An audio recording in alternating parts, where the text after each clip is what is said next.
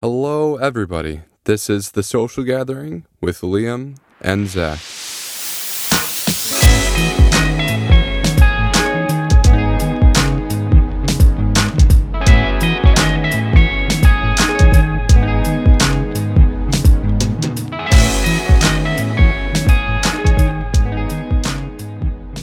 What is going on, gang? It's your guy, Liam, here with Zach, my co-host, and Quinn. Your other guy. How are you doing, Quinn? I'm fantastic. Thank you very much. Quinn, you're joining us from? I'm here from Portland, Oregon, the land of the hipsters and incredibly expensive coffee. And Fred Armisen. Yes, exactly. Quinn, who are you? What do you do? Who the hell are you? Yeah, that's a pretty loaded question. So basically, I am the creator of a podcast called Mania. Mania believes that in tragedy and horror and the macabre, there is an inexhaustible amount of inspiration and beauty to be found.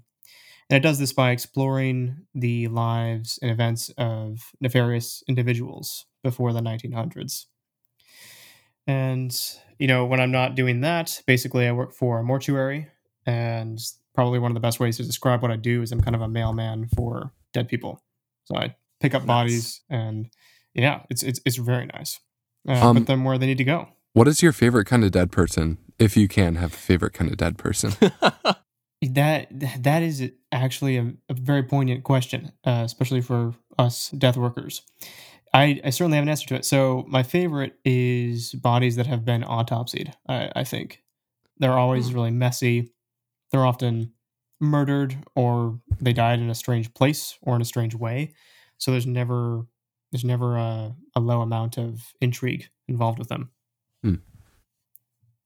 Would you mind telling the viewers that one story that you told us as we were talking just before the show about the guy who had a little too many pills? The exciting end to his life. Yeah. Oh, okay, this guy. Yeah, so basically, I don't want to shock your viewers too much, but as it goes in terms of death workers, we get pretty desensitized to the nature of our business quite quickly. And so it sounds horrible, but normal deaths get very boring. The grandmas and the grandpas that you pick up. So we find strange deaths very interesting, and everyone crowds around to see it. So one time a guy came in, as in a corpse was wheeled in to the place, and he had died in a very strange way. And by that I mean that he had a shroud over him, and despite the shroud covering him, there was a massive tent being pitched. And of course he had died during some very playful moments in his life, perhaps on a pill that starts with a V. We won't name names. How you'd want to go out, really. Definitely with a bang, very silent, long, hard bang. So that was a fun day, and the highlight for sure.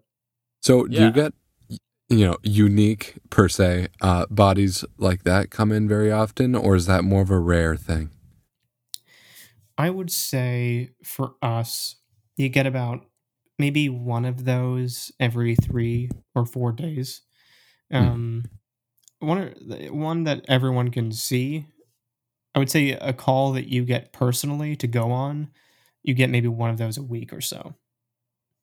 Yeah. What do you mean by that? Like a personal call?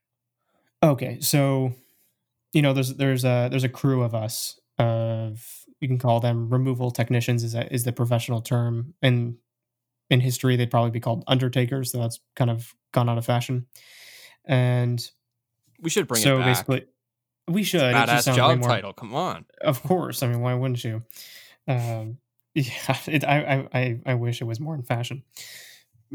Basically, if you get a personal call, it's your job to go over there and talk to the family, or if there's police, in that case, do that and take the body back to the mortuary.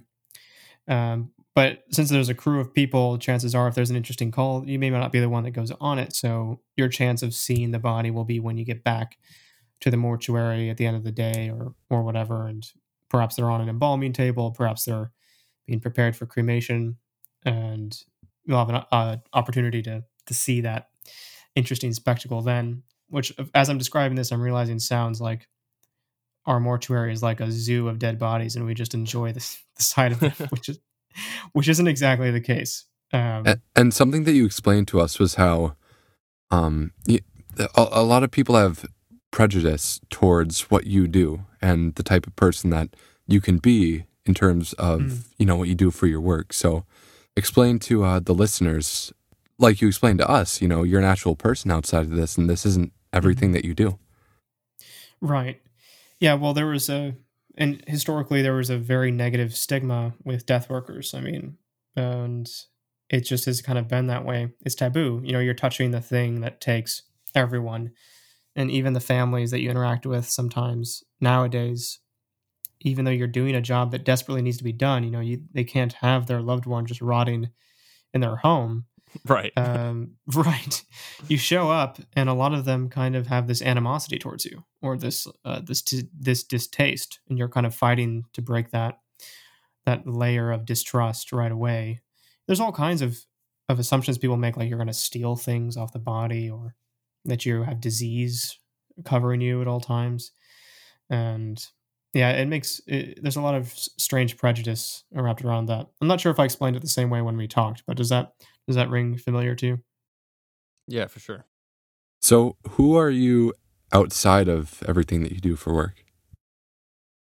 Outside of it, I am deeply passionate about basically correlating with our inner demons and mental illnesses and all the suffering that we go through in life, and doing as good a job as possible as managing that and leading passionate, fulfilled lives. And so the way that I do that is through writing and um, my art form of storytelling. And basically, through that, I try to just encourage other people to really just embrace their inner natures, whatever that may be, whatever their fulfillment will lie. And that's really who I am, I would say. So how would you say that your work, like your professional work, helps your creative work? It was very direct, But before this, I just had a retail job, and it was kind of difficult to feel like I deserved to say what I was saying, in essence, because the horror stories I write involve a lot of graphic imagery. And just like a lot of writers, you would just imagine it and say, well, that should be good enough. The blood is red and the eyes are listless. And that sounds about Mm-hmm. right. But it was really bothering me. I hated that feeling. Like I felt like almost a hypocrite. So I made the decision to go out and get a job and get some life experience that would actually put some substance behind macabre stories. Basically, the first thing I could think of was getting into mortuaries, or what people call funeral homes. And it's been amazing because I have this emotional and psychological and physical sensory, I would say, expertise in bodies and the grief and the tragedy that sort of surrounds them. Yeah, it's been amazing, actually. So something that you mentioned to us before the call is that this is something that you actually take a lot of joy and a lot of pride in. So explain that to us one more time. Yeah. Well, it's strange because I'm more of a atheist, and uh, essentially I had a big fear of death before I got into the job. So when I got into it, that was one of my motivations, as well as having a bit more substance for my writing. So that was an opportunity for me to get as close to death as possible and really face my fear of the finality of just being human, which I think everyone at some point in their lives has to really come to terms with. And so after that, after I had those first few weeks where I really was struggling with it, and then the job was actually really horrible, it was somehow turned into this very therapeutic experience, because it became both a metaphorical and a physical reality. So metaphorically handling death and physically handling death. So, as in handling it well mentally. So now I take a lot of pride in the fact that I'm one of those people who is comfortable around the smells and the sights, the very distasteful sense you get, the adrenaline maybe when you first see a corpse and it just strikes you as just dead wrong, just horribly wrong. Just being one of those people who can walk into a cooler full of dead bodies or walk into a house with a dead body and know what to do, know how to handle it. It's incredibly empowering because everyone dies. Yeah. And that's something I think we can get into as well, is the whole kind of dismissal of death in society today. Like, it's so taboo in a way. Like, no one wants to Hmm. talk about it. Right. Why do you think that is? Uh, well, I mean, I would be careful to caveat that it's mostly, I think, Western societies that have Right. Yeah. this Yeah. sort of taboo around it. I once tweeted about that. I said, "Wow, it just seems like it was one of my first few weeks of working on the job, and my emotions were running high because I felt like I'd been betrayed by society because no one really sees the behind the curtains of mortuaries, and I think everyone should. Everyone should see what it looks like inside these places." Um, and so emotions were running high, and so I tweeted like, "Wow, it's just so horrible that nobody's talking about this. Like nobody knows what it looks like. Nobody knows how these workers operate or how we feel and how the whole situation is with death. And everyone dies. And how are we not talking about this?" And I got a litany of responses of you're a privileged man and from a Western society. It was all kinds of cultures that celebrate death and recognize it for what it is. And yeah, I was backpedaling pretty hard after that because they were right. There are tons of cultures that celebrate it and they throw parties when somebody dies. They really do a good job That's for sure. of There's a huge meme going on right now. right there you Yeah. go. What does that mean, if you guys don't mind me asking? Zach will know. Yeah. So it's I don't think it's actually in New Orleans. I think it's in an African country, but a funeral tradition is to have like a big parade and basically throw a party for a funeral. And they march down the streets and basically dance while holding the coffin on their shoulders. It's like quite like alarming to see, because you can only Mhm. imagine that the body in the coffin is just like being tossed around all sides. Oh yeah, But it's been it's through just worse. different. Yeah, yeah, definitely. Yeah, it's not affecting it in any way. Mhm. But it's just like one example of how other cultures deal with death, as opposed to how we take it so seriously, even though it is a serious thing. Like, it's gonna happen and we have to accept it, and it's not this thing that should be hidden from people. And it also, I think, it helps us appreciate life more. Oh, absolutely.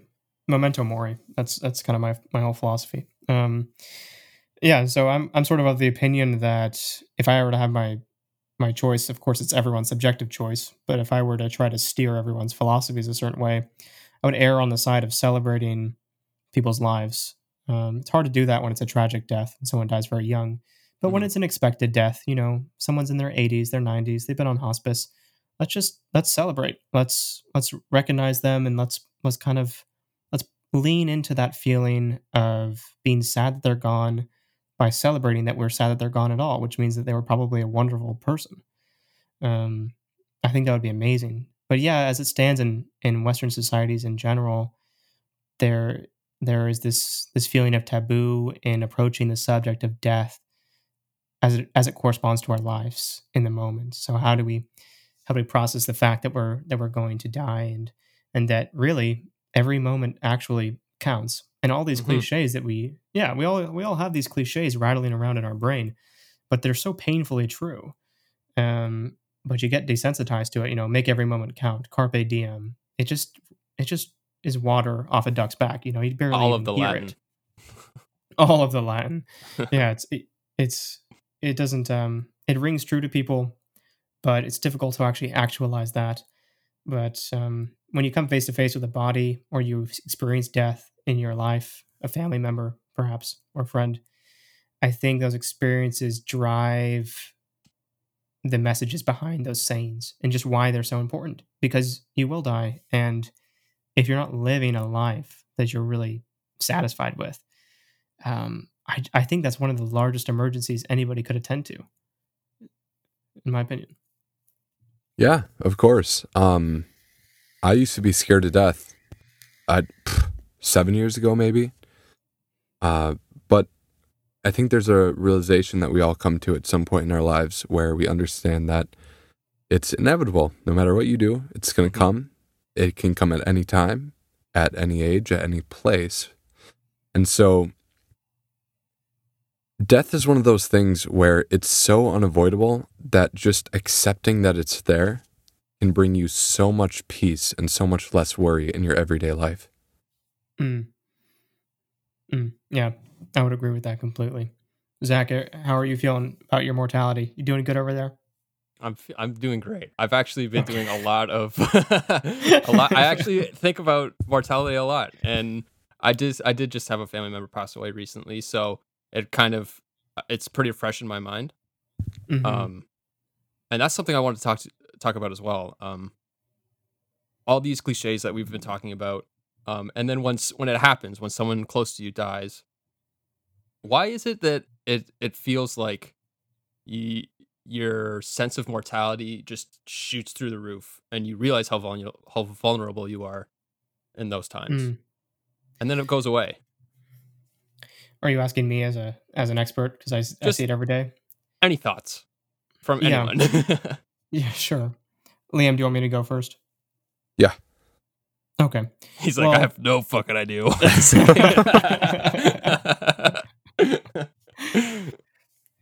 I mean, maybe this will sound a bit pessimistic, but my general intuition is that people are very self-centered, and I don't think that's necessarily a bad thing.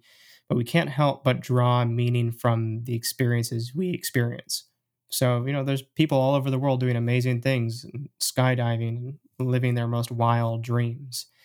But we can watch their lives on YouTube and not take away the joy and the true motivation that they feel to do the very same thing with our own lives. Mm-hmm. And I think that correlates directly to negative experiences as well. We don't, many of us are fortunate enough that we don't know what it's like, to be sexually assaulted, whereas some people do. Mm-hmm. But hearing those stories doesn't quite impart the horror of it. Exactly. And yeah, and so with death, having somebody you're really close to, having that snuffed out, where are those conversations going? You wake up and you realize you're not going to be able to call that person ever again. You're not going to be able to share a picture from one of your normal days with them and have them send a text back. And just those little things kind of drive in the reality, and it hits you. I would say the next best thing in that scenario is actually seeing a human body. I think that experience is pivotal in medieval times and in history in general. When plagues would strike, or there would be something sweeping a city, perhaps warfare, death would be everywhere because they didn't have a great way of cleaning up all the bodies right away. It wasn't very organized. So bodies would be in the streets. And of course, you can imagine in distant times, healthcare was much worse. So people would die more often just in general. Mm-hmm. So people had these touchstones in reality where I think everyone was just a bit more grounded because they had these experiences. And even if they were very young, they saw bodies. And it just really imparts the reality of the world you're living in. And we have this luxury that is a double-edged sword where but it's very possible to go our whole lives without ever seeing a human corpse. Mm-hmm. And in my opinion, that is highly dysfunctional. That's a hell of an answer compared to what I'm going to say. I mean, we're going to get to topics where I have my foot in my mouth, so don't worry about it. Yeah. It's not a contest. Maybe it isn't to you guys. Well, yeah. I'll say this. We're telling ourselves. We've talked about this in past episodes. I don't know if these parts have actually gone up or not, but I've also had a family member pass away relatively recently, not as recent as Zach, I think, but within the last 5 years or so. And it's kind of weird because especially with that, I've been very slow to process it. I've never really sat down and taken a moment to think about it. And it's weird. It's so crazy because it's like they're not actually dead, right? It's Right. one of those things where I think my mind is I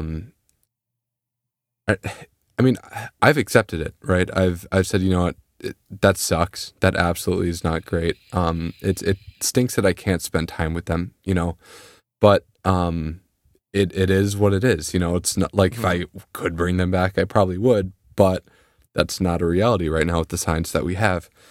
And so, that being said, I think it's just one of those things where it comes down to perspective and, you know, how you are able to perceive their death and kind of run through it in your head, you know? Yeah. Yeah. Absolutely. I'm a big proponent of the whole comparison is a thief of joy perspective. And so I think when we hear people use like the buzzwords, oh, I'm processing the passing of, we don't really know what that means because it doesn't really have a meaning that can be applied to everybody.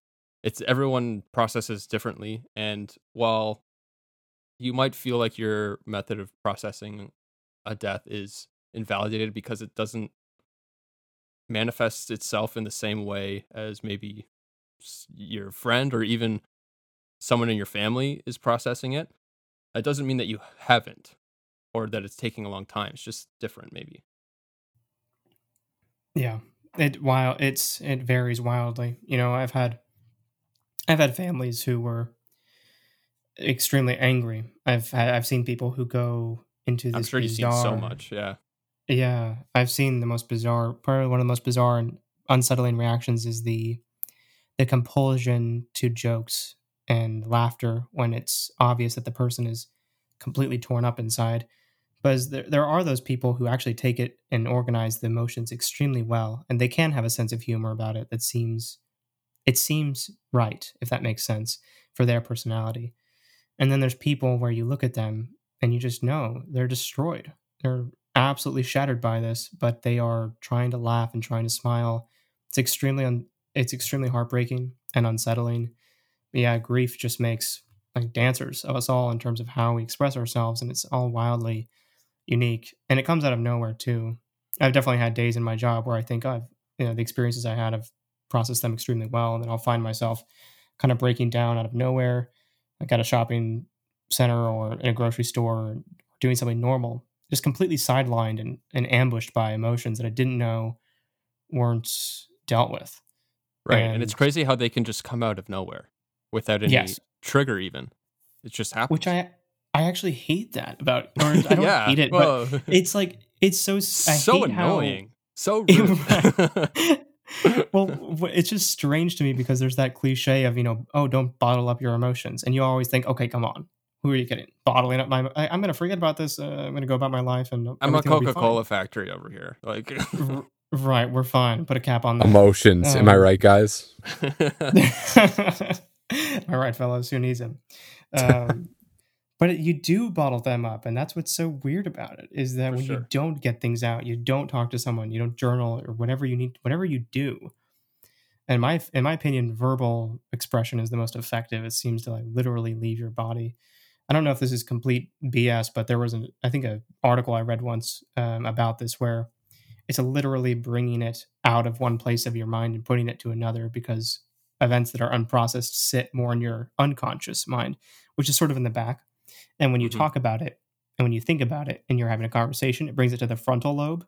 So you're literally dragging it out of this place where you buried it and bringing it to the front of your mind. And by speaking it, you're almost like letting it go. Um, and that's very powerful imagery, obviously, and it seems true to me. Yeah, for sure. Like, even just ignoring death, just podcasting, I felt so good after every single podcast, just because it's Mhm. just been like an hour or so where I've spoken my mind, and I don't get to do Right. that often, especially in these times. But yeah, for Yeah, sure, of course. just expressing yourself is so important. Hey, Zach, I'm Mhm. curious. What do you mean in these times? I'd like to dive deeper on that. Coronavirus. Oh yeah, we're in it. We're in this juicy time where this conversation is extremely relevant. So that's what we mean. We got a pandemic going on. I can't see my friends. I have to talk to them on the phone or FaceTime.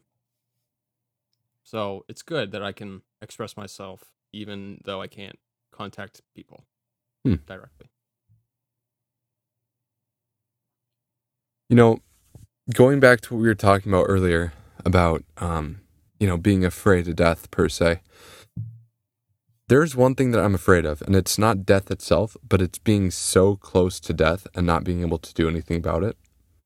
So we're talking like, and this is going to get graphic. So we're talking like bleeding out, like just stuff like that, like, you know, where you'd be to the point where you're helpless and you can't do anything, but your brain is still 100% functioning. You get what I'm saying? We're getting into some interesting territory here because I know a little bit about this. And so, Really? Well, I don't know if I don't know if it's all true, but but just imagine that, like you're so close to death, but you're still hours and hours and hours of pain away from actually dying. Okay. That's what I'm scared of. That's the only thing specific. close to death that I'm So scared of. a slow, painful death is what you're afraid of. Not even just that. There's a time where I went a little too deep into Reddit and saw some like cartel level stuff. Oh yeah. Oh right. I'm gonna describe it very lightly. It was a guy who Someone stole his head. no That's a fun way of putting it. Hey. yeah lost Hey, his buddy. lost his ability to see very fast. Okay. Suddenly wasn't able to use his arms or legs, and Wow. Bro, what the hell are you yeah watching? yeah so stuff like that where it's like you cannot do anything. You just gotta lie there and hope that the people doing it are merciful. Oh man. Wow. Yeah. Yeah, so I feel like that is in the outlying, sections of things that will almost 99.9% not happen to you. Yeah. Probably But- not, man. But it's crazy that it happened to someone. I just find that crazy how we've lost our, not us, but how humanity somehow has gotten to that point where we're doing that to other humans. It's like, guys, Yeah. come on. This is we're representing a whole species, and this is what we're Right. doing. We're the one civilized species, and we're killing each other.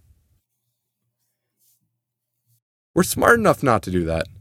We're smart enough not to do that. You know, however we were made, whatever we were made by, we were made to not do that. You know, we were made to be intellectual and have an understanding for emotions and people, you know?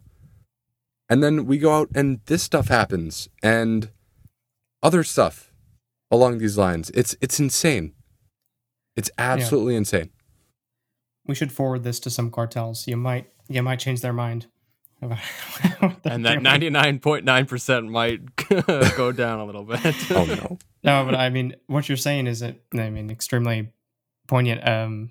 That generally, from my job, I derived quite a bit of cynicism for the human race in general. I try not to let it affect my general optimism with myself and my daily going-ons, but I definitely feel, because one thing that you see with my job is you see the hell people have dug themselves into, with their health and their lifestyle.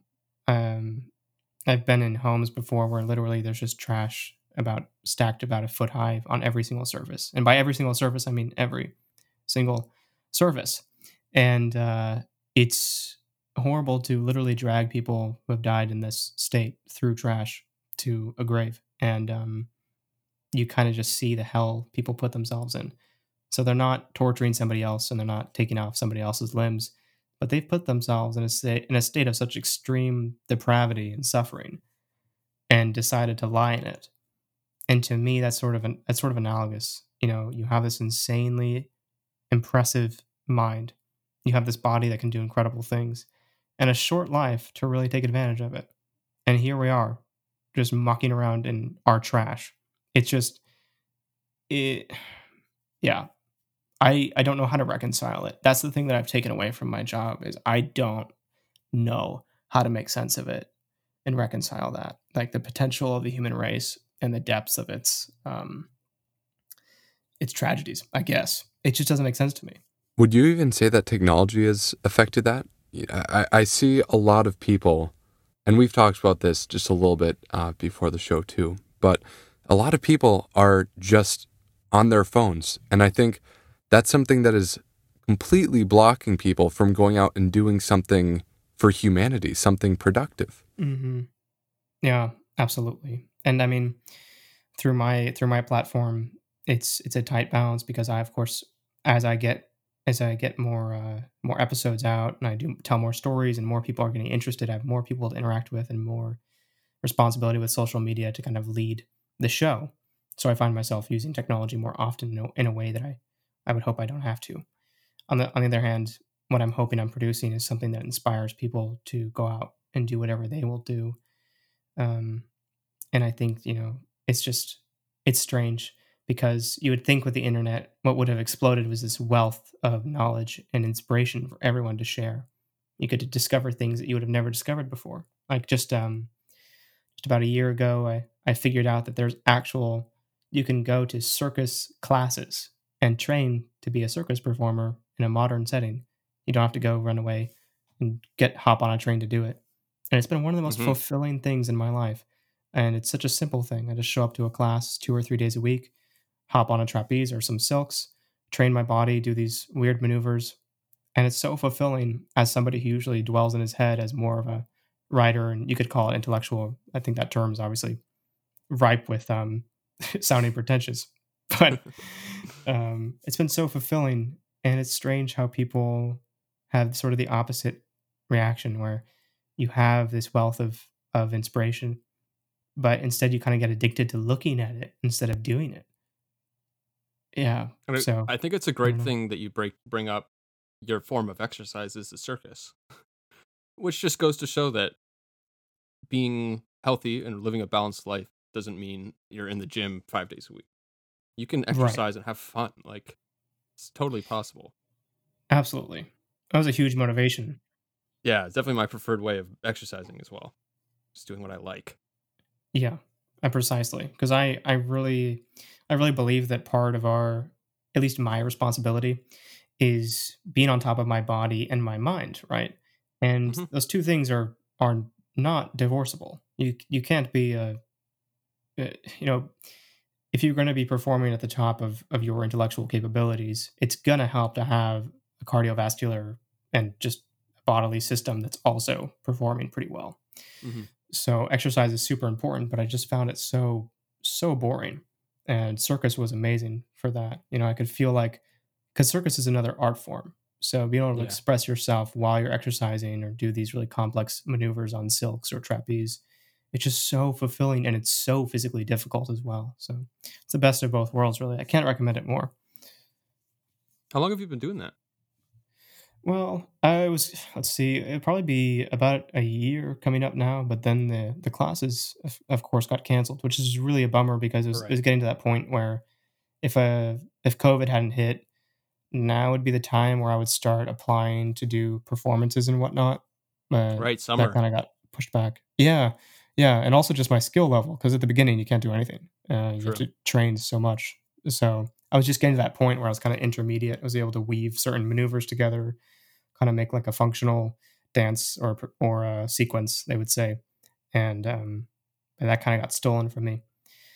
But yeah, almost a year, I would say. Do you have any thoughts, Liam, before I dive into circus talk? Go for it, man.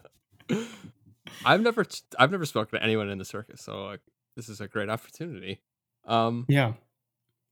so with you being like a lower skill level, I guess, being relatively new to Mhm. it, how would that work in terms of shows? So like, would they have like their first line do one show, and then maybe you got like the daytime slot, or Yeah, well, I don't know. I never done a bona fide performance before. I just did all of the training for them. right, So I can tell you all about what that's like. I know on the performance side of things, you basically just usually you send in a video of you doing it, or you're actually at the because usually the circus gyms are kind of an organization that also puts on shows. right, So the place where I train at, they also do shows, and so what you would do is probably catch one of the instructors or one of the people who heads the actual performances, and you say, "Hey, have the sequence that I'm working on," because they have a show upcoming and they're accepting auditions. So you'd either film it and do your sequence and send them the video, or you would talk to them and do it. And then it's kind of just like, yeah, it's like the time slot. It's like maybe comedians or so. You go up there and you do it for a bit, and someone else comes up. And then of course it can be the opposite of that, where it's not segmented individual performers, but you actually have, you know, a team of people doing it, going at the same time, kind of like Cirque du Soleil. Mm-hmm. Yeah, and that's much different. So because I always thought that it was like, so it sounds similar to how like the dance schools work. I would imagine so, but I'm not sure because I've never I've never done dance classes. I haven't either. I just, because you hear like the ballet school of wherever, and then usually that means there's a show happening. Yeah. So that's just how I was thinking about it. Yeah. You were so quick to say not from personal experience, but you know. Hey, if I would 100% take dance lessons. Are you kidding me? It's interesting because circus also incorporates a lot of dance theory because it's all about movement and looking perfect. And in ballet, they tell you to point your toes. And when you're in silks and you're upside down and wrapped up in some fabric, they tell you to point your toes. Sorry. Yeah. Or else you just look like an idiot. Hey, it's fun to look like an idiot. True. Liam, would you ever take dance lessons? Would I or have I? Either or. You guys want to hear my dance lesson story? Oh, yes, dude. All right. Okay, so here's what happened. I was a youngin'. I was probably 10, 11, 12, somewhere in there, just kind of hanging out, doing my own thing. And my mom approaches me and says, "Hey, we're going to try something," because baseball really wasn't working out. What baseball is like for me is I was put in the outfield because I wasn't good. And then in the outfield, I was like, well, I'm not good. And so I just sit down and pick flowers and stuff. And then like the one time the ball came to me, I wasn't expecting it. And then I never threw it back because I wasn't paying attention. Anyways, baseball isn't my sport. So I didn't decide. It was decided for me that I would be doing dance lessons. Here's how it went. Here's pretty much all I remember is that we were trying to learn a dance for a song, and I think it was like dance like it's 2012 or something, or like 2010. It was a dance song, you know. I don't know if you guys have ever heard those dance songs, but they're very like poppy, but they're also like not good, but they're also kind of catchy. They're mostly annoying, I think. Yeah. So we're working on this dance and stuff, and everyone's hanging out, and then we get a break. This is probably like the fourth weekend. I think we're meeting once every week. We get a break. Our sessions were like 2 hours long, so they were pretty strenuous. And we're hanging out during the break, and we decided to all have a contest to see who can do the most impressive thing. And there's one girl that like does a double backflip. She's on like 9. She does a double backflip. I'm like, okay, what? There's another kid that like he like runs up a wall and then does a backflip. Like it's a lot of flips. Like all these kids are doing flips, even though that has nothing to do with what we're learning in school. And so I'm like, you know what, I can do this. And so I was gonna do a like front handspring flip thing where it's like it's like a handstand, but you continue going over and you land on your feet. It's a front handspring. Yeah, so just a front handspring. Yeah, I don't know the names for all this stuff. So I was like, you know, I can do this easily. Like it's not gonna look as impressive as what everyone else is doing, but I can easily do this. So I go for it, and I go up, and I roll my ankle the right way, and I set my knees, and I make sure that everything's all perfect for my landing. And I go down, and my feet miss the floor, and I'm like, wait a minute, what's going on? And then I continue going down, and I hit my kneecaps right on the floor. And it was one of those, you sit there for a minute, you kind of process it, and I got up, and while like shedding a tear in my left eye, I was like, I'm fine. I'm all right. It's fine. And people are like, no, seriously, are you okay? And then like a tear comes out of my right eye, and I'm like, I'm fine. And then I left, and man. that was it. Did you sustain any serious injury, or were your bones just bruised? No, I was fine, but it was just like, dude, I was not able to go back. You know, when you go through that kind of embarrassment as a child, like, no way, Jose, I was going to go back to that place. The childhood ego, man. There was once a time where I fell on my ass so hard while training that even my instructor just burst out laughing. You know, and it's their job to like encourage you. And I fell so hard on the crash mat that she just starts laughing. And of course, everyone sees that she's laughing. They're like, "Oh, we're allowed to laugh at this guy?" And they start. Oh no! Yes, Laugh fest. But it's like it's all in fun, you know, because everyone fails, Yeah. and like you need to be able to laugh at yourself. It helps you get back up and do that thing that you kind of wanted to do. Having like a healthy sense of humor at your own silliness.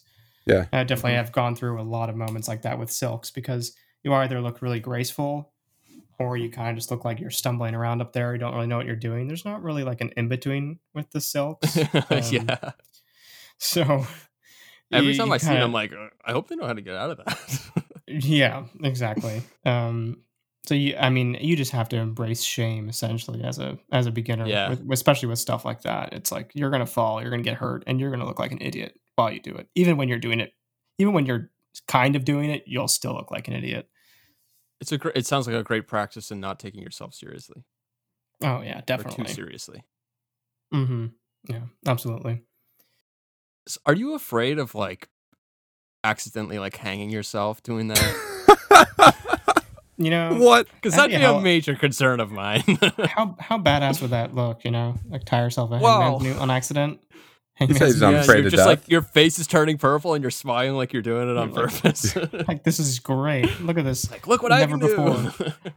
Never in the history of circus performances I'll die right in front of you. Sorry, it's pretty dark.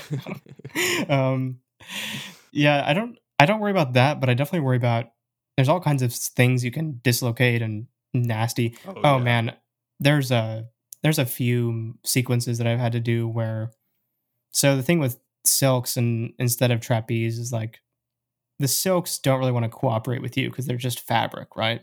Mhm. And so when you're up there, there's certain things you can do to transfer the weight onto your legs. Like you can tie, we call them footlocks. So you can tie knots around your feet with using your legs. It's one of the first things you learn so that you can stand on something instead of just holding up your weight by your arms, which is, of course, you can't do Right. that for that long. Yeah. But there's certain positions where when you're doing that or where you're getting out of the footlock, you need to rely on your arms for a certain amount of time. And there's this one sequence that you do where when you're coming out of the footlock, there's a chance of it getting tangled on your legs and you can't really get out of it on your own. So you have to hang by your arms while you're tangled. And if you were to let go, you'd fall pretty horribly. Like you wouldn't just fall straight down, but you'd be stuck up there and like tumbling, and then it would probably finally let go at some horrible angle. You wouldn't be able to control how you land. It'd be horrific. And that's happened to me like twice. And it's one of the worst moments ever because you're up there and you're exhausted because you've been upside down, you've been holding yourself up, you've been flipping and doing all these weird things. And all of a sudden you realize, oh, the thing supporting my weight has just gone onto my thigh and I can't sit on it. And you have to just hang by your hands and just wait for an instructor to stack some crash mats so they can come untie you. And you realize just how long you can hold yourself up for dear life in that moment. It Yeah. sucks. It sucks so bad. This is going to be very off topic, but you guys daydream? Sometimes, yeah. What are we talking? How intense are we talking here? Well, I was talking like you were talking about trapeze, and then my mind went to like I basically just lived my whole life in a span of 15 seconds. So Yeah, no, that makes sense. and then I went out of it, and I was like, wait, where am I? And then it took me a second, and I was like, oh, yeah. And it's not that I was disinterested in what you were saying. It's just like Of course. this happens all the time. Like not Right. too much, right? But it happens more often than you think. For me, it's pretty rare, but it's it's like something is triggering a train of thought that just kind of goes. Yeah. For me, it's usually, I have it when something horrible has happened or I figured out that something horrible has happened. Like, have you ever been caught in a lie or you realize that you did something wrong, but you only realize it a few days later? And you're talking to somebody in the middle of that realization. I have it all the time. Like, people that know me well know when I realize something has gone horribly wrong, because I'll pretend to respond to their conversation, but I'll just stare off silently for 5 minutes figuring out how to solve this problem that just rose in my head. So that's how I daydream. I daydream in nightmares. So, Oh, what a blessing. yeah, it's great. Yeah, I can relate to that. It's not exactly daydreaming for me. There was like something that happened that I had to leave work like pretty much like pronto, and I was in this weird. It was like a state of mind I'd never been in before. It was like I was just like basically brushing off my boss. I was like, I just have to go. I'm sorry. And it was like, I at that moment, I did not give a shit about my job. That's a pretty badass moment. It's hard to have that. It's sort of badass, but like in the moment, it's not like you're being badass. It's just like it's so overwhelming that you just like lose. For me, I lost the ability to deal with work because it seemed so trivial and unimportant at the time. And most day jobs are, in a sense. Yeah, 100%. Yeah, I think the circus that we put on, where we take things seriously, they're menial. I hate that so much. It's one of my biggest pet peeves. It's one of my biggest criticisms of society in general. I think how we put such, especially like barista jobs or things like that, or oh, thank you very much, ma'am. Thank you. Come back again. Like that. What are you talking about? What are we doing Baristas, here? Am I right? Yeah, baristas. Why are you being so polite? Stop following the rule book. No, my heart goes out to those people, but it's so weird how we have these expectations of, those transactions, and like the cordiality and the politeness of it is it can be, it's nice, but it's also kind of disgusting in another way, because it's kind of just emblematic of like very unconscious thinking and living. And you're from Portland, right? From around that area? I am. Mm-hmm. Yeah, so where I live, from Minneapolis, or Minnesota even, all of Minnesota, we have this thing called being Minnesota nice, right? Where it's like, on top of already being pretty nice, people are an extra level of nice to where it's almost sarcastic sometimes. It's like, it's so nice where it's like, this isn't even real. And so then taking that and then adding it onto customer service, that's like the ultimate nice. And so it's so hard not to sound like a sarcastic asshole while I'm at work, because I'm trying to do the customer service, Minnesota nice, and just be a decent person, on top of those two things. And so, like, just, I feel like I have to really be careful in what I'm saying and the words that I use a lot of the time, because if I even just slip up a little bit, then people will be like talk to my manager, and then my manager will be like, dude, I know that you didn't mean any harm, but you cannot be saying that stuff. And it's like innocent stuff too. It's like, it's just like, I think being straightforward with the customer is something that has lost all its value, but being straightforward with the customer is something that has value. And like being open and honest, like, I don't really care if it's customer service, man. Like, that's something that's important. That matters. Of course. And that's something that, for me, I don't have anymore in my job, because we have to act a certain way with customers. Yeah, those are the positions that I could never do. I like my job because I'm genuinely sad for the families I talk to. I genuinely understand what they're going through, and it would be horrible for me to act jovial about it, even if on the inside, since I've dealt with it so much, I'm completely okay that someone just died. I'm all right with it, and I can crack jokes as soon as I leave the home. But when I'm around the family, I know how intense it is for them in that moment, and I really, really don't want to be, lighthearted, let's say. But yeah, in a setting where there's not this stake of considering death or something horrible that's just happened, I find it really hard to follow those rules, because what you were saying is that there's value in vulnerability. And vulnerability means being honest about how you're feeling and what's going on with your life. And it doesn't mean you have to tell customers what's going on with your life, but little things like one thing that I really appreciate about Portland is there's a lot more of that. So you'll walk up to a barista, hey, small coffee, and they'll go and you'll say, how are you doing today? And they'll say, oh, late start, kind of had to rush out of bed, hair's a mess, but we got through it. And That would is never dynamite, happen here. Wow. right? That's really cool. Because you just got an insight into how this person's feeling. They feel better that they kind of just quipped about it, and you can say, "Oh yeah, I did that too. I tripped over my dog and I fell going down the stairs." Whatever the case is, and all of a sudden you're human and you're not customer and barista. You're human, and that's like, come on, like that's got to be better on every level for most Mm-hmm. of these retail positions, right? Like this humanization of people rather than sort of like the objectification of what they're doing in that moment. I think it's actually like pretty sinister on a deep level when you really analyze it. Maybe that's going too far. What do you think? Am I weird about that? No, for sure. That's the thing I like about my day job is that I don't really have any rules, and because I'm a barista, and I get to employ my own customer service, and Oh yeah. no one's complained about it so far, so I think it's fine. Are you at more of like a small individually owned shop, or is it more corporate? Yeah, yeah. Individually owned. Hmm. We have like 5 employees. Oh We yeah. have locals. I know like almost all of my customers by name. It's like, Oh and then man.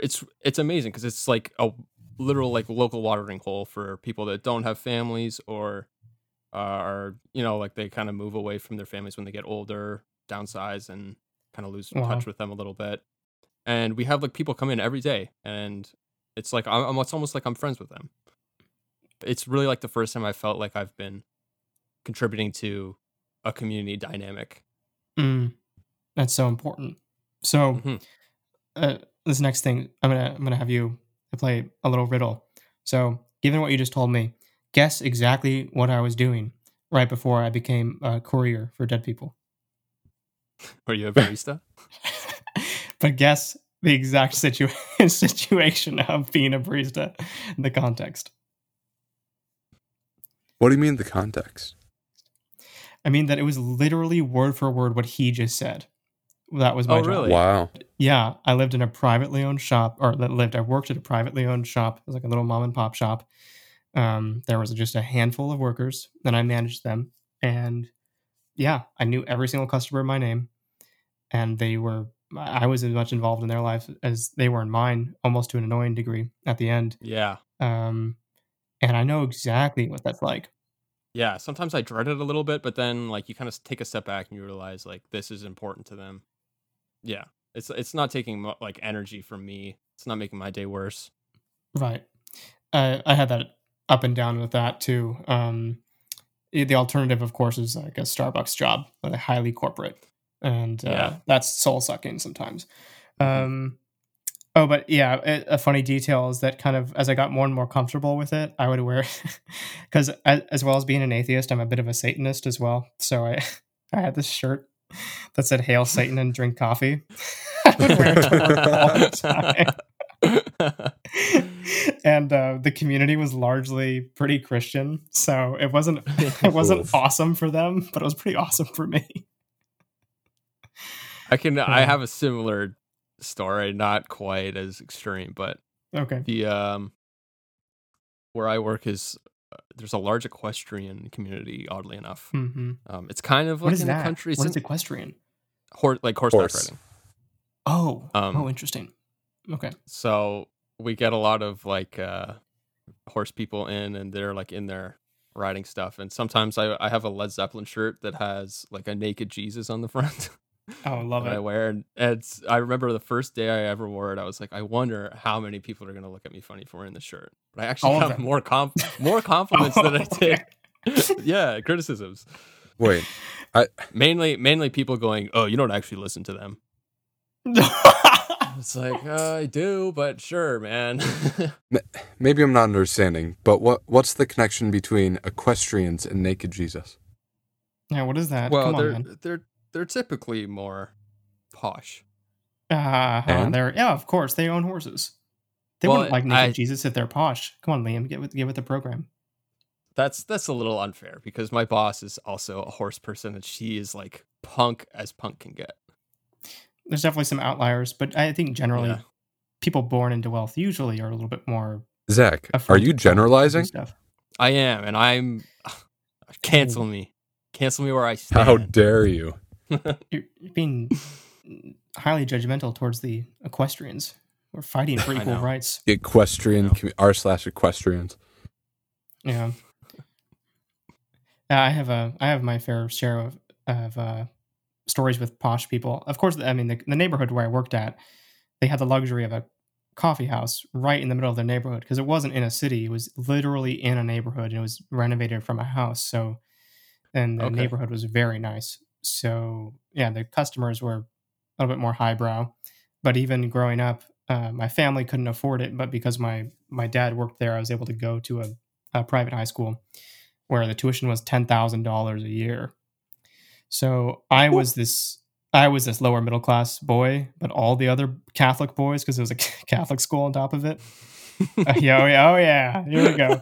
Yeah, everyone laugh it up. All of those boys they came from extremely affluent families, and there was a story of, I'll never forget it. One of my classmates, he just turned 16.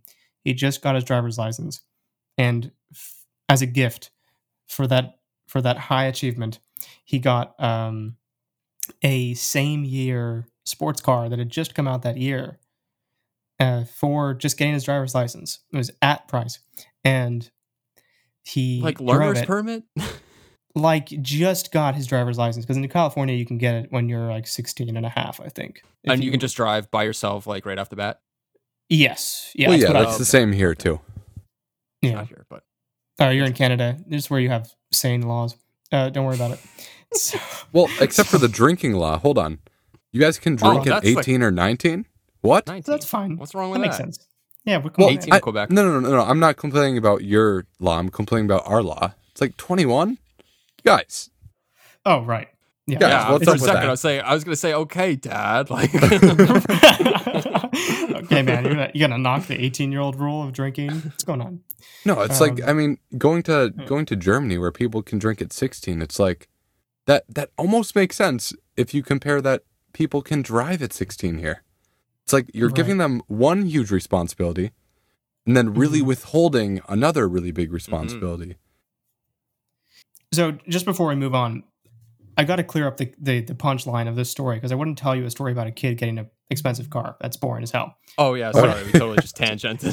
No, it's totally fine. We're gonna get to the next point, but what the kicker of this story is that within the first few weeks he totaled the car, and then of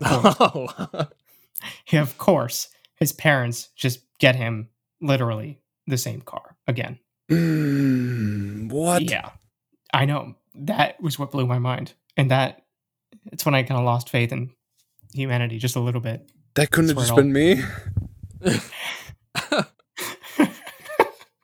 Wow. Was that actually you? Are you serious, Liam? No, like I wish that I had that opportunity, you know? That would have been really cool. Yeah. So we were talking about alcohol. I think what's bad about the 21 rule in the US is that it becomes fetishized, and not in a sexual way, in the traditional word of the traditional meaning of the word. So you're like, oh, I really want to drink. So of course you do illegal drinking, and that becomes this thing, It's the thrill. It's the thrill of it. And so you get kind of hooked on this feeling of doing illicit stuff. And I think in European countries where it's completely normal, you get over that phase of, oh, I'm getting so drunk at this house party, which gets really boring pretty fast. And or at least it was for me. And so no one tells you about that, right? No one says it's going to be boring. Yeah, you just suffer awkwardly. You just find out. You're like, oh, this isn't that fun. I just got this lame red cup with some shitty vodka. What am I? Yeah. And so you kind of come out of it by the time I think you're European, like when you're 18, 19, 20, you're pretty much done with that. And in the US, it extends to well into your college years for a lot of youths, I'd say. Yeah. Yeah, kind of a shame. It's kind of unique in Canada. It's like they give you the first year to in school to kind of get it together, and then the floodgates are open. I think it's crazy here, though. I think it's crazy here that you're a legal adult at 18, right? You are officially not a minor at 18. And then you have 3 years just to figure stuff out. Like, to drink what? Water. Like, that's the part that I don't get. It's like 18's an adult, 21 is like a responsible adult. Is that what that's supposed to mean? And then, but wait, let's go back. At 16, like I mentioned, at 16, you can drive. It's just, it's a terrible system, in my opinion. And you can also go and catch bullets at 18 in another country. So, yeah. And of course, throughout all of this, everyone is going to call you kid until you're basically 25 or 26. Yeah. So you're looked down on by other adults in society in general, and yet you garner all the taxes and responsibilities of any other functioning adult well into their 50s and 60s at the age of 21. But also, you still get that at 18 as well for some reason. So it doesn't make any sense. Yeah. And we can't afford to buy houses. and we're destitute. And we're depressed. So, yeah. I guess now that we're, moving on to other topics, I just wanted to touch on something that we touched on a little bit before the podcast as well, which is just like societal issues. Like one thing that I remember talking about is, and you're, you work with dead people, and something that we talked about was necrophilia being undermined in society and how people don't really look at it as much in comparison to other crimes that people are committing. And so would you like to, just give us your take on that? Okay, so this is already a spicy topic, but I don't know how far you guys want to take this, but I had a thought this morning that takes this conversation, this specific topic, to an insane, just a different level of. Let's go for it. Let's dive deep. Okay. All right, all bets are off. So we'll start off with We'll start off with the first point where we were talking about how, well, even pedophilia is hard to crack down on because it's such an icky topic. There's just such a huge ick factor, and FBI and agents like that, industries like that, organizations like that, are having trouble addressing this huge problem, which is actually it's a huge, massive problem in the U.S. And just because it's so difficult to talk about, there's so little awareness of it, I think it's not really properly being addressed. And so naturally, when we were talking earlier, we talked about, well, nobody really knows what goes behind the scenes of cemeteries and funeral homes. And so are there instances of necrophilia? And the answer is, of course, it's not I don't think it's a huge problem, but also the issue with that is there's really no way of knowing if it's a huge problem because it's not something that's reported. And exactly. It's kind of impossible to report. Right. And so people who get caught, of course, are jailed or they suffer immense consequences, as they should. But, it's genuinely intriguing how much of it is going on that we don't know about. Because at a lot of funeral homes, the people that are there are alone with the bodies, and there's very little security or management of that. And I don't think there necessarily should be, just for this one problem. I'm sure it's very niche. But it's not very explored. And it's a bit horrifying to think about, actually. I'm sure some of it's going on. Yeah. So are you guys ready to hear? Sorry, you respond. I was just going to say, there's so many ethical questions that start to come up. Exactly. So this is the next part. Yeah, I do have a question, but I really want to hear what you have to say first. Okay. So I was talking to my wife about it this morning, and we were discussing this because I brought up what we were talking about, and it actually got damn interesting in a way that, so first of all, this is such a bad thing to say that I'm just going to preface everyone who's about to hear my voice utter what I'm about to say, just so that everyone knows, I believe necrophilia is horribly wrong. Nobody should do it. But yeah, you're not a bad person, but okay. But we were talking about respect for the dead, and as removal technicians, we can sometimes be very rough with bodies because when we're storing them places, sometimes it's very hard to get them into certain locations. Sometimes we have to relocate them, and it's just not efficient to treat every single body that goes through your hands like it's wrapped in gold. Hmm. Um, if we're incredibly respectful in front of the families, and we do our best when we're not in front of them. But the truth is, of course, there's a lot of rough handling in every funeral home, basically, when the family is not watching. But the whole mentality, of course, behind that is, well, they're not seeing their loved one getting shoved around or moved, and we're not doing anything disgusting to them. We're just being, efficient. Um, Hmm. but nobody feels a moral onus to be as graceful in front of families as you are behind the scenes. Very few people do.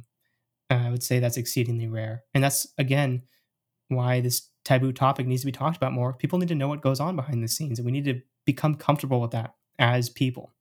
But that does bring up a damn interesting ethical and moral question about necrophilia, because if it doesn't quite matter, let's say in this hypothetical situation that the family will never know what's happened to this body and nobody will find out between the person who's committing let's say the crime and the body, between those two things, nobody is feeling mental anguish over what's happened. And that is damn interesting because it's hard, actually, from like a philosophical standpoint, to make a concrete claim that that's wrong because Right. nobody's being hurt. And that blew my mind this morning. I was in a medical ethics class, and we were talking about like the rights of dead people and how we have all these laws and stuff in place to protect the deceased, essentially, even though it's really not like Hmm. benefiting anyone outside of emotionally. Right. Yeah. I mean, obviously, in front of families, it's extremely important to show how much respect they're being given. Yeah. And that involves how you're holding them or handling them physically. But what I was saying to Liam is that if I were tasked with making the moral argument to somebody trained intellectually in a philosophical manner against necrophilia, if in this hypothetical situation nobody's going to find out about it, Hmm. what is the moral argument? Um, it's strange. And of course, everyone's knee jerk reaction is say, oh, well, Quinn, it's just wrong. It's just horrible. It's disgusting. It's terrible. Why would you ever even consider Right. that? Okay, but philosophically, it's not as simple as that, right? You can't just say it's wrong. Yeah. If we were to, nothing would get done philosophically if we just went on I our gotta say, impulses. man, you would be a great lawyer. You just pop up the philosophical questions and you're good. Like, no one can go against you. Right. Well, it's hard because like, Um, what do you argue? yeah, Pick exactly. any pick any side, and it's hard. Is very difficult because the corpse is obviously not incurring any damage because there's no consciousness, and consciousness is where we experience suffering. Hmm. Consciousness isn't there, they're not experiencing suffering. The family's not experiencing the anguish of seeing or knowing about that. So there's no suffering there. The person who's doing it is actually deriving pleasure from it, horribly enough. And so it seems like a net positive over here. No, I'm sorry, I just had to. Well, No, hey, I'm just making someone's a having joke. a great time. um, but obviously, I think my moral intuition is that it's disgusting, it's gross, it seems amoral, but I don't know how I would intellectually make an argument against that, and that's damn interesting. I Hmm. don't know. It really is. And and I guess if you're the last, I guess the last defense with their body, right? That's pretty much how I guess you would describe it. Mhm. The government's not going to know even. Like, what the hell are they going to do? Right. Unfortunately, right? Mhm. Yeah. So it's just so perplexing and strange, and I've been thinking about it all day because I thought of it this morning, and I just don't even know how to approach that topic. It's just one of those things where I feel safe relying on my moral intuitions and just saying, yeah, that's just dead wrong. And I can't necessarily put it into words besides just how wrong it feels. Yeah. And I'm safe and I'm fine just sitting there. But as somebody who enjoys philosophy and intellectual debates, I would be really interested to see how a professional would handle that question. Yeah, and it's making me curious as to how the laws that are protecting corpses are like how they have any gravity to them. Right. Yeah. Well, again, I think there's what you're really protecting is the dynamic between the corpse and the family. Um, you don't want their possessions to be stolen by people processing their bodies, and you don't want there to be this anguish on the side of the family. And yeah, I think you're really protecting that relationship. Because like I'm trying to think of the different arguments that you could use. Like you can't use the rape argument because there's no ability to consent to anything. If you're Right. not alive, you can't not consent, but you also can't consent. I would say that the closest thing I could think of that seems somewhat concrete, but not really, is that you're degrading that person's memory. You're disrespecting them. Yeah, so That's what like they were. what's the word? Defamation? Defamation is a great word. Libel. I don't think you could use that one. No, not that one. Yeah, it's just extreme disrespect for the dead, Yeah. probably as far as it goes. And I I think guess as a it's like something that's truly uniquely human. what do you mean? Just this that reverence we experience? have for essentially a shell. Right. Because of course in nature there's horrible footage of animals raping the dead bodies Yeah. of animals within their species and vice, in other ways around. But yeah, with humans, once again, our consciousness is kind of a burden of moral responsibility, and we have to do this gymnastics to figure out why we feel a certain way about these things, which are not abundantly clear to us.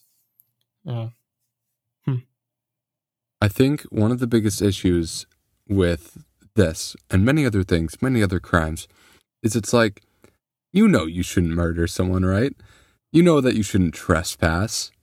You know that you shouldn't fuck a body, right? Like, obviously. To be blunt. But each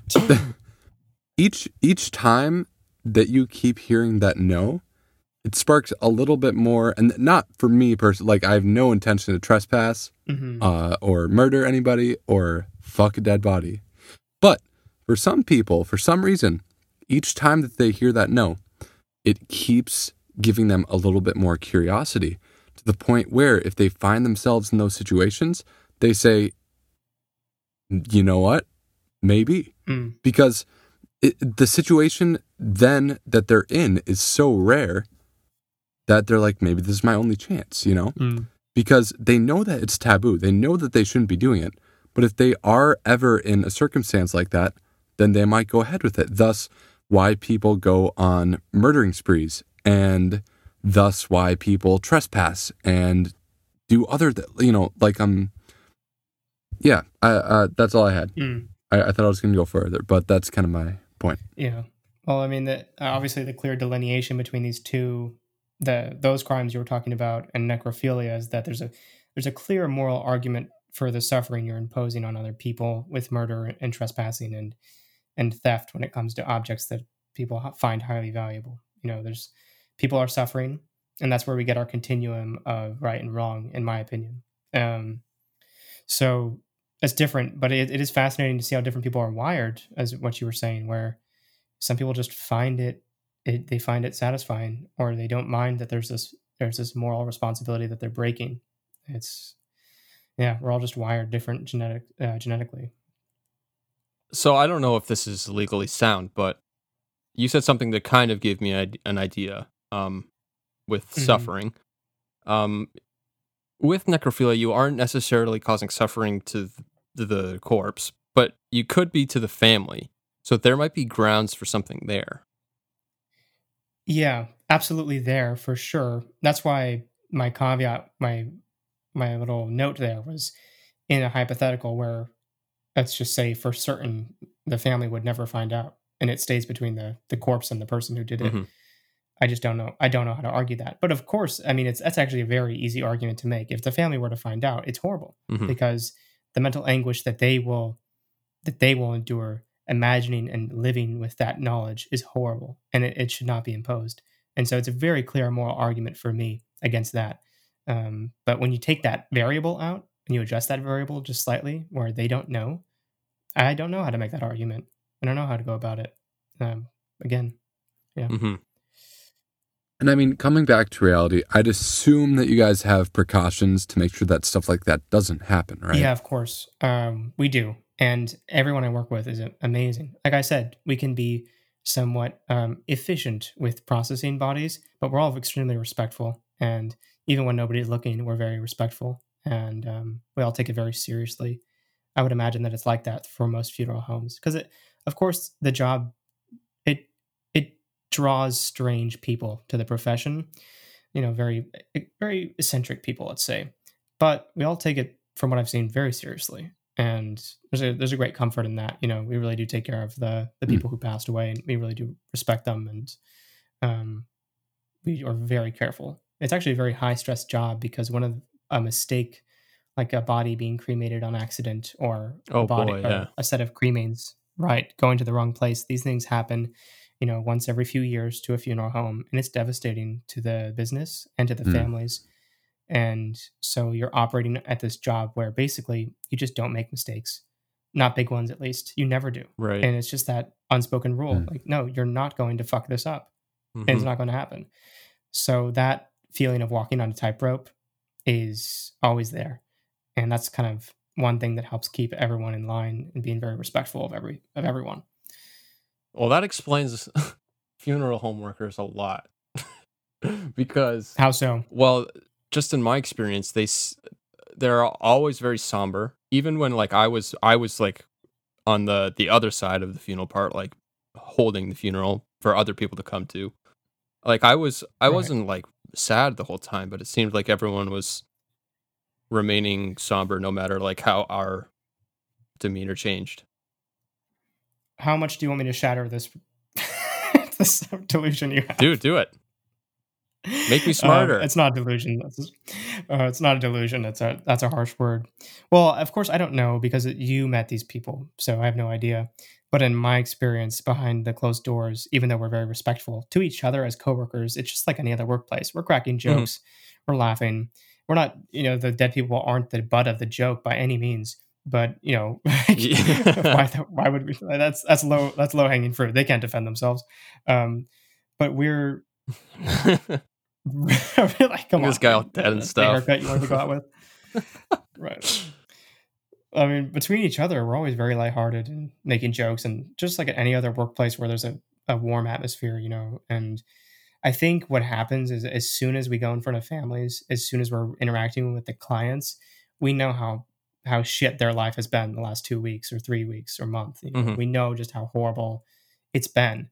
And no matter how well they're taking it, they just lost someone and they're dealing with that. So we have these, you can call them masks, or you can call them just actual recognition of their suffering and a respect for it.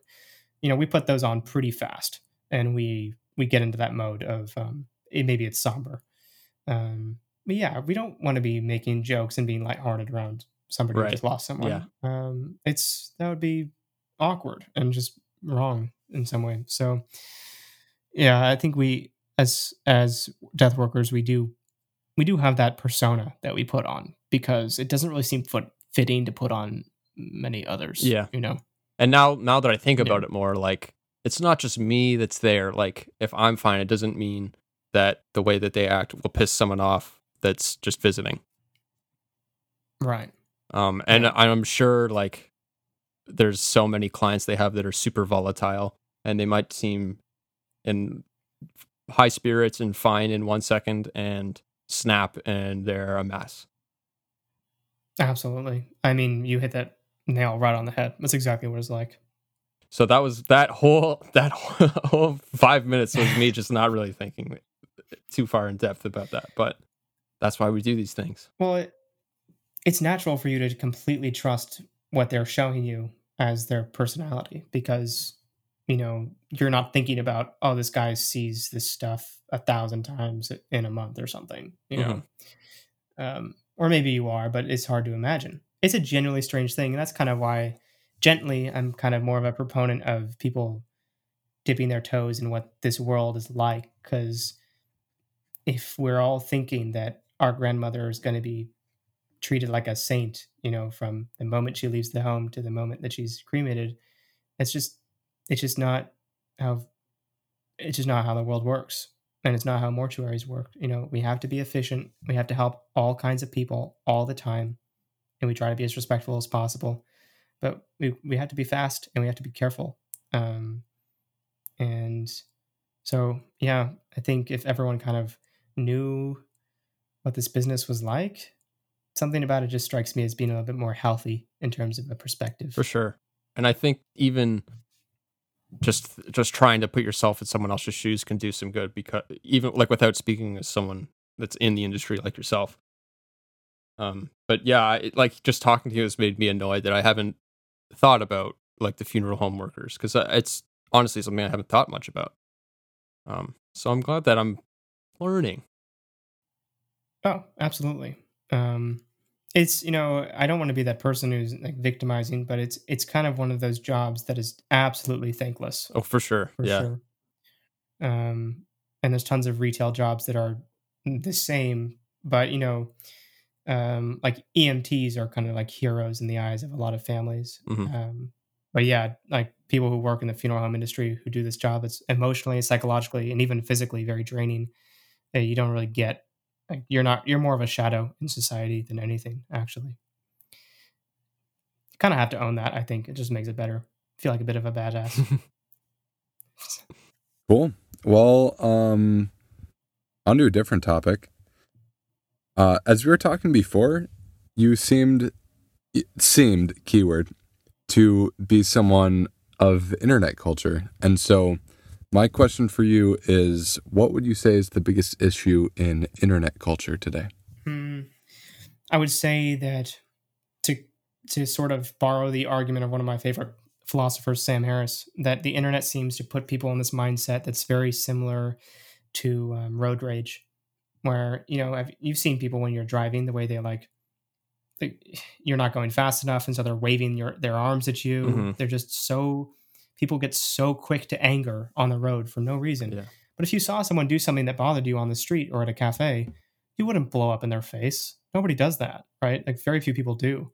But there's just this tendency to quick judgments and hateful thinking and animosity and assuming the worst. All those worst sides of human nature, that comes out a damn lot on the internet, and it's pretty disgusting to see. Like, it's very hard to have excellent, fruitful conversation everywhere. And like Reddit and YouTube comment sections are just a prime example of that. Mm-hmm. Like, it's just a cesspool of negativity, quick judgments, assumptions, not assuming the best in people, and just generally assuming that people are the worst and not seeing the best in them. And it just breeds such terrible thinking. And I think because the people who are on websites like Reddit or like YouTube comment sections arguing all the time, a lot, people who do that on a daily basis, I truly believe that thinking comes out into their daily life, and they're going to bring that judgmental perspective. They're going to bring that negative tendency into the real world, and that's going to impact their interactions, just out when they're shopping, talking to retail workers, talking to other people and strangers. It's going to affect how they think, and it's going to affect how they behave. So I think that is very negative. I think that's the worst part of the internet, actually. Yeah. Yeah, for sure. Something that I've noticed as a relatively new Reddit user, I think I joined like late 2018, so I'd still consider myself relatively new, is that if you don't format your posts perfectly and if you don't say the damn right thing, you're going to get downvoted into oblivion. You guys know what I'm talking about, right? I'm so glad you brought this up. What is this? The cult of Reddit is insane. Yeah. It's ridiculous. If you don't say the perfect statement that everybody in the sub can agree with, right, then, either no one cares, which that's even rare by itself. It's either you get super upvoted or you're vilified. You're like negative 100. Right. Yeah, I've had that experience so many times, and I thought, oh, great, I'm a writer, I'm good with words, people are going to love me on Reddit, and it's going to be a great place to flourish in these very niche communities. Nope. It's awful. Everyone hates you. And if you are slightly opinionated about something that's a little bit iffy, like if we were to bring up this necrophilia topic on Reddit, man. Like imagine, I can't even imagine what would happen. And it's just so insane. Like either there's two sides to this, I think.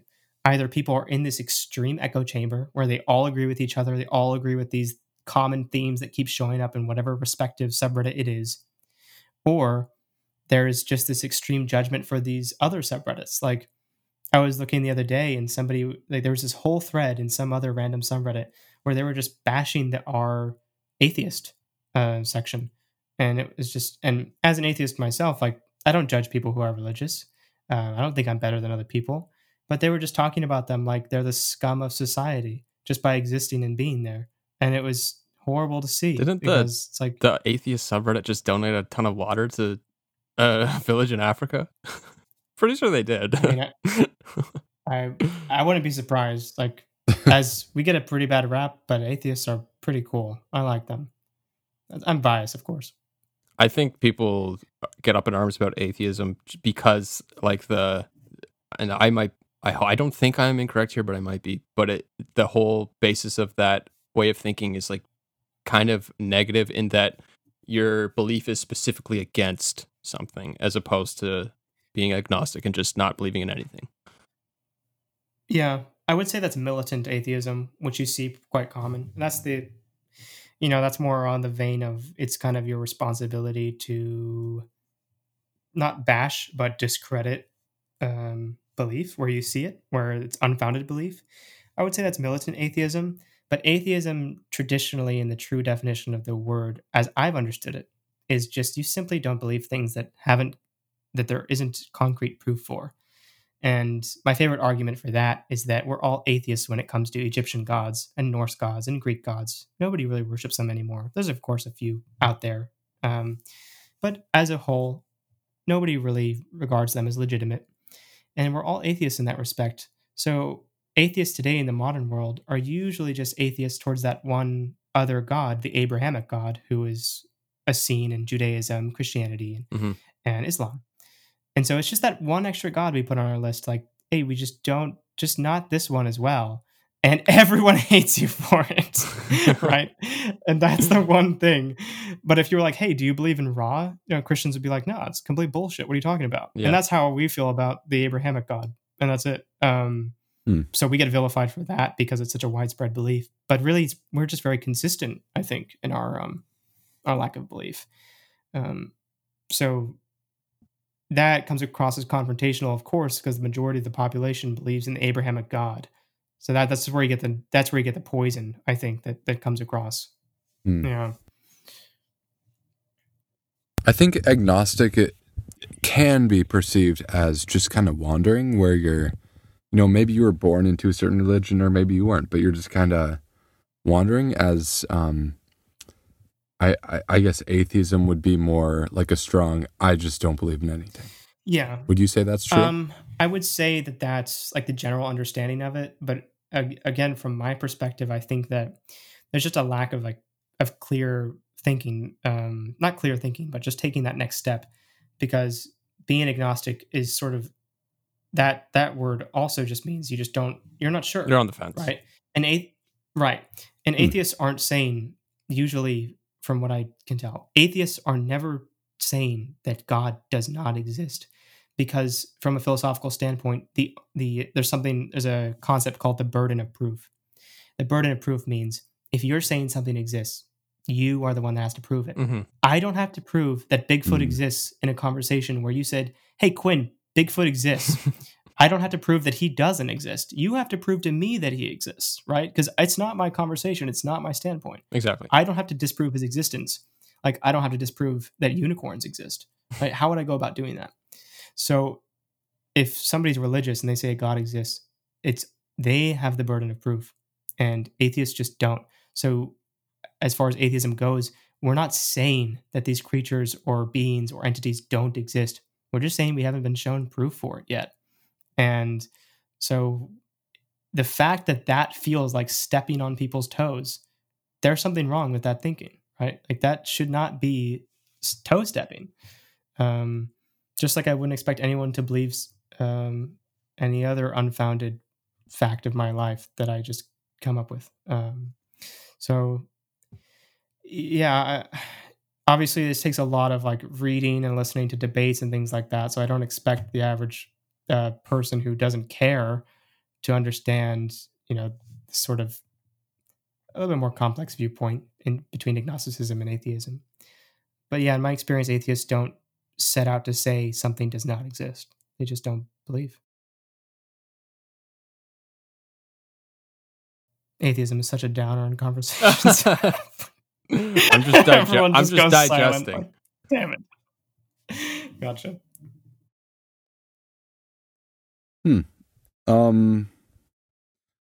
So I guess this question is gonna kind of counter the first question that I asked you about internet culture, but this is something that I encountered recently, and I had a hard time figuring out how to deal. I mean, it's really not that big of a deal, but how do you feel about people who are maybe new to the internet or new to Reddit or Instagram or different sites and don't quite know how to use, like, have you had any of those people, reach out to you and try and say hi? And if so, how do you feel about it? Like people that are new to me or just new to the internet in general, like they're youngins. What do you mean? Pretty much, like, just don't know how to use a certain site, don't know how to use a certain platform, don't know the reasons for a platform. I'm a terrible person to ask. I've never ever come across somebody like that. Besides maybe like my grandma or something. I've never had that experience, actually. I could give you my opinion on what I think people should do with the internet. But besides that, I don't really know. Don't have a good answer for that. It's a suspiciously specific question, right? For a reason. Was it you? I got a message. No. Okay. Yeah, well, I got a message from somebody today. From a certain place on the internet, and it was, I don't know. I think that there's, I guess in a sense, I'm kind of agreeing with what you're saying, where it's like, I think that there's a big portion of judgment that comes from certain websites when we use them. And I think a lot of that judgment came out from me today, even when I was just kind of hanging out on Reddit and I got a DM, and it was from, I think it was from like Travel Partners or something, because I'm looking to travel in 2021. But they reached out and it was like, man, you get like zero karma. You can tell that they've like never used the platform before. And like just based on the way that they're talking. But also in that moment, I had a thought of like, I was like this whole karma thing too, where it's like anybody can get popular on any given post as long as it's written well. And then people who don't have karma are seen as the most scum of the internet when it comes to Reddit. Yeah, that's It was just something that surprised me. It just wanted to make a comment on it. That's my big beef with Reddit, I think, is just this strange programmed prejudices. It's not the free platform that it purports to be. It's like highly judgmental and highly encourages people to assume things about users. And when they're not doing that, it's very frivolous. That whole community of people who like they reply nice. It's like a huge thread of nice. Like, oh, we're all saying nice together. Isn't that so cool? And it's like, okay, all right. It's like this kind of weird inside joke, which is totally fine. It's completely harmless, but it quickly goes from being this like very innocent place where there are these stupid, frivolous inside jokes to like where you get vilified on the spot and browbeaten, and people slide into your DMs telling you how much of a piece of shit you are. And it's just like, what the hell is happening? Like, it's so, every time I dip my toe into Reddit, I get disgusted and I run away for a week. So I really don't want to just be completely scathing and negative, because I believe in seeing, what the good in something. And of course, the subreddits that are extremely small, that are actually niche in the definition of that word, where there's just a few thousand people, those have been pretty awesome. And what I'm assuming is what Reddit was like in its way back earlier days. Those places, people don't care how you format something. Your mods aren't going to take down your post because you didn't come up with an interesting Where's title. Where's the goddamn flare? Exactly. The scared boys. Yeah. I mean, it's just in those places, people are just behaving normally. Oh, I'm not interested in this. I don't need to downvote it, but maybe someone else will find it interesting, so I won't downvote it and it'll just stay there. I found that on the podcasting subreddit. Everyone's so nice. They just want to help get everyone else to where they're going. And if people aren't interested in helping you out, they don't even downvote. They just leave the post. It's amazing. Like that needs to be how Reddit is everywhere else because it's going to get drowned out by upvoted posts anyways. So the whole downvote feature, except for like racists and sexists, is kind of useless. And yeah, I think it's stupid. That's funny. And it feels like it's almost intentionally evil that they called their whole rating system karma. Like, come on. It's Right. gonna when you see someone has low karma, you're gonna think negatively about them just because you're throwing the word karma in there. Sometimes negative publicity is just as good as positive publicity. So, Yeah. if somebody's like, hey, this guy thinks that perhaps you can make an argument for necrophilia. So, so people are going to be like, Yeah, what the so fuck is this everyone's guy be like, I gotta see this. Like, about? Yeah. But that's why, no. like, but what's so like devilish about it is that somebody could just take that soundbite where I said, Yeah. whatever I said in the defense of it, and that would be like, look what he said, and they could just ignore that part where I had the preface saying, I absolutely think this is horrible. That happens all the time, and I don't know if unfortunately. do you guys follow people where that happens to them or they get Well, it taken just out of happened to Joe context? Rogan. Oh yeah, what did he say? He was talking. I don't know specifically, but it was with Bernie Sanders, and he was Uh-huh. They were talking about like the far right stuff, and basically, whoever was head of Bernie Sanders' campaign thing made Joe look like a right wing guy or something, and Mm-hmm. just took like a lot of what he said out of context. Yeah, it's Hmm. that's another thing that's so tricky with the internet is now just how badly you can portray somebody and vilify them. And since a lot of people have their careers on the internet, hopefully I'll be one of those people one day.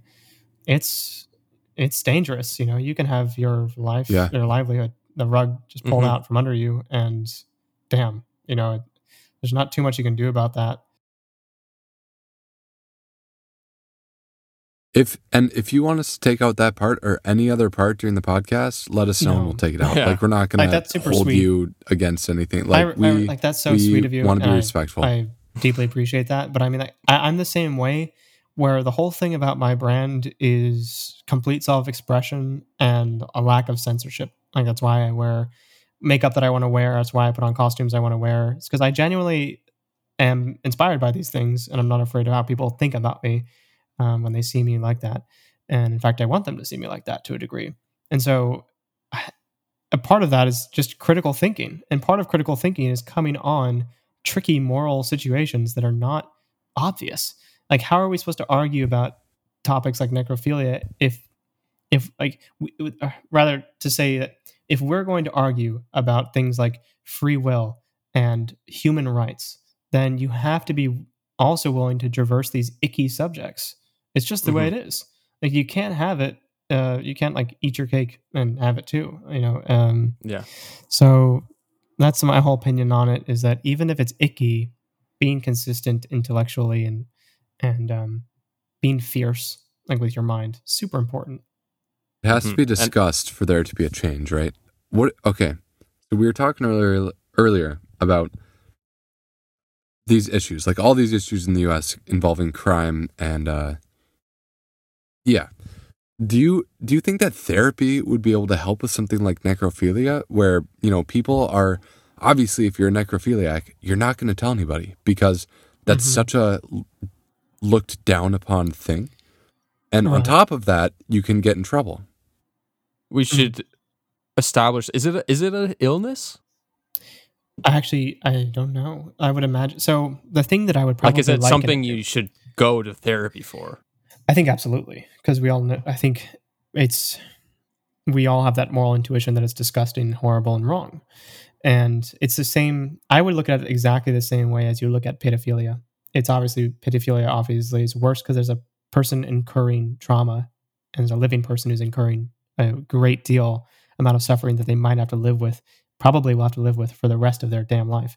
So, but it's this, for me, in terms of who's committing the crime, I would imagine that it's very similar in that there's just something in their head that just wasn't wired right.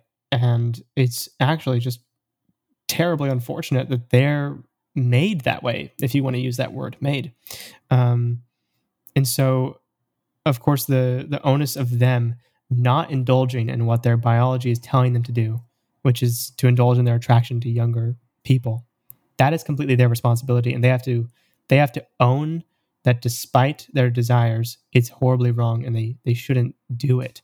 Just because they feel the urge doesn't mean it's they can indulge in it the same way that somebody who feels a preference for somebody who's 22. It's absolutely different.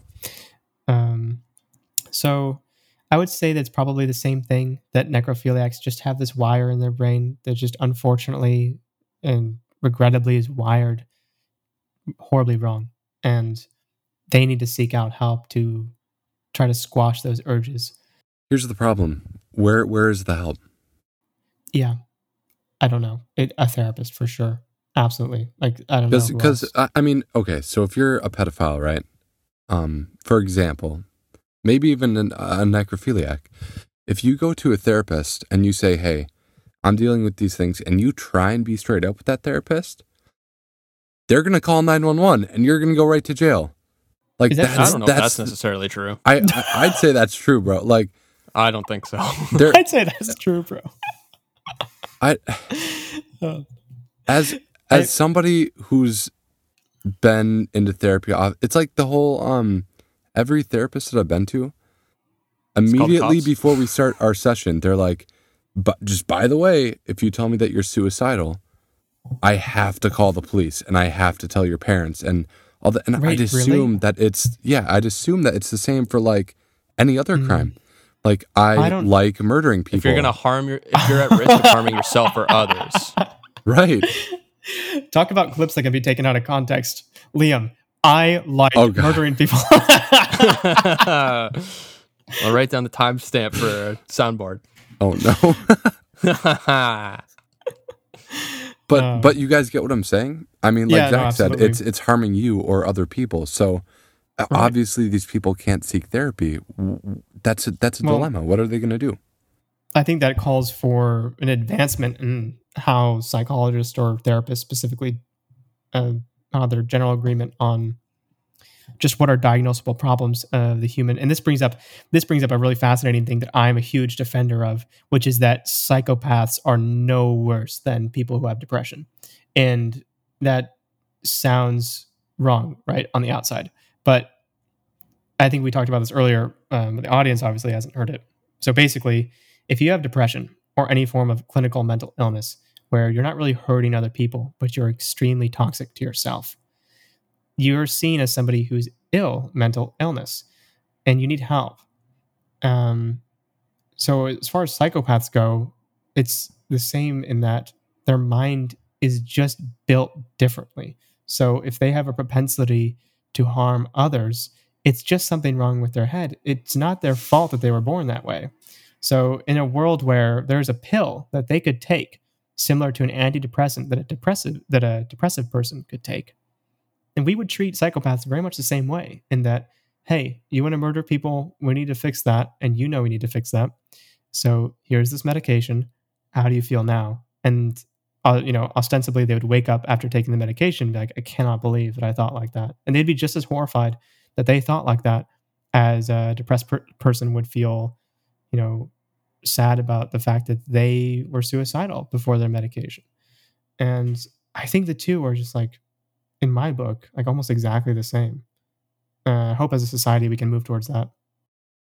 And I think we need to bring to attention that because it's not something that they choose to pursue, it's just who they are, that could have happened to any one of us. Right. Which is even more reason to show them compassion and understand that it's not of their own malicious intent. Yeah. Basically, it doesn't mean that we shouldn't lock them up if they commit a crime or protect the rest of society from them. Of course, it means we should take that judicial action. It simply means that we just don't need to hate them. That's it. Mhm. That's the only thing. Yeah. So, what do you think this whole uprising in the popularity of the stories of serial killers and whatnot has either helped this movement or taken away from it?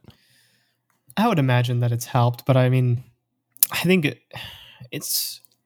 I would imagine that it helps because people learn what they could see, how complex the story is. Because a lot of these people have suffered an extreme amount of abuse as children. And so they grow up with Mhm. these propensities and these desires that are just what we consider unnatural. But you see the cascade of events that is entirely not their fault, right? They Yeah. grew up with this emotional trauma, this physical abuse that drove them to commit that same abuse against other people and commit murders. And they're victims of their environment, essentially. And now they've Mhm. made other people victims. So I hope that helps people understand them. But I would imagine that a majority of the viewers just look at them like monsters and just look at them like, oh, how disgusting and gross. Like, can you even imagine thinking about chopping that person's head off or something like that? Like, they just probably enter that mindset. But it's like so crucial as a species and as a community that we don't think like that we try to see the other Mhm. perspective. And that's like actually a huge reason why I even started my podcast and telling the stories I do. We just have to consider other perspectives. It's what makes Mhm. us human. And it's what makes us like the strongest version of human possible, where we're coming together as people. Yeah. If All I right. were to, I'm going to a single show out. I think Mindhunter does a really good job of showing Mhm. that trauma that the psychopaths go through. Have you seen it? I've not seen it, but tons of people who know me, pretty much the first thing they recommend to me is that. Yeah, you should definitely watch it. So add my name to your list. Yeah, I certainly will. I'm looking forward to it. I Yeah, think there are those shows where the psychopath is made out to be an actual psychopath, right? And that's not necessarily the best part of the show, right? That's obviously portrayed as a bad thing. But I've heard, not seen, but heard a lot of shows that are the complete opposite, where the psychopath is made out to be a really rationally minded person and almost a very sexy. attractive, a very attractive Yeah, person, if you will. Well, Ha- if you've seen You, that's the whole thing, basically. And so, right. what do you think about those shows where it's not like it's bad, but it's almost too normal? So this is the whole hypocrisy that really just pisses me off. Is that this complete?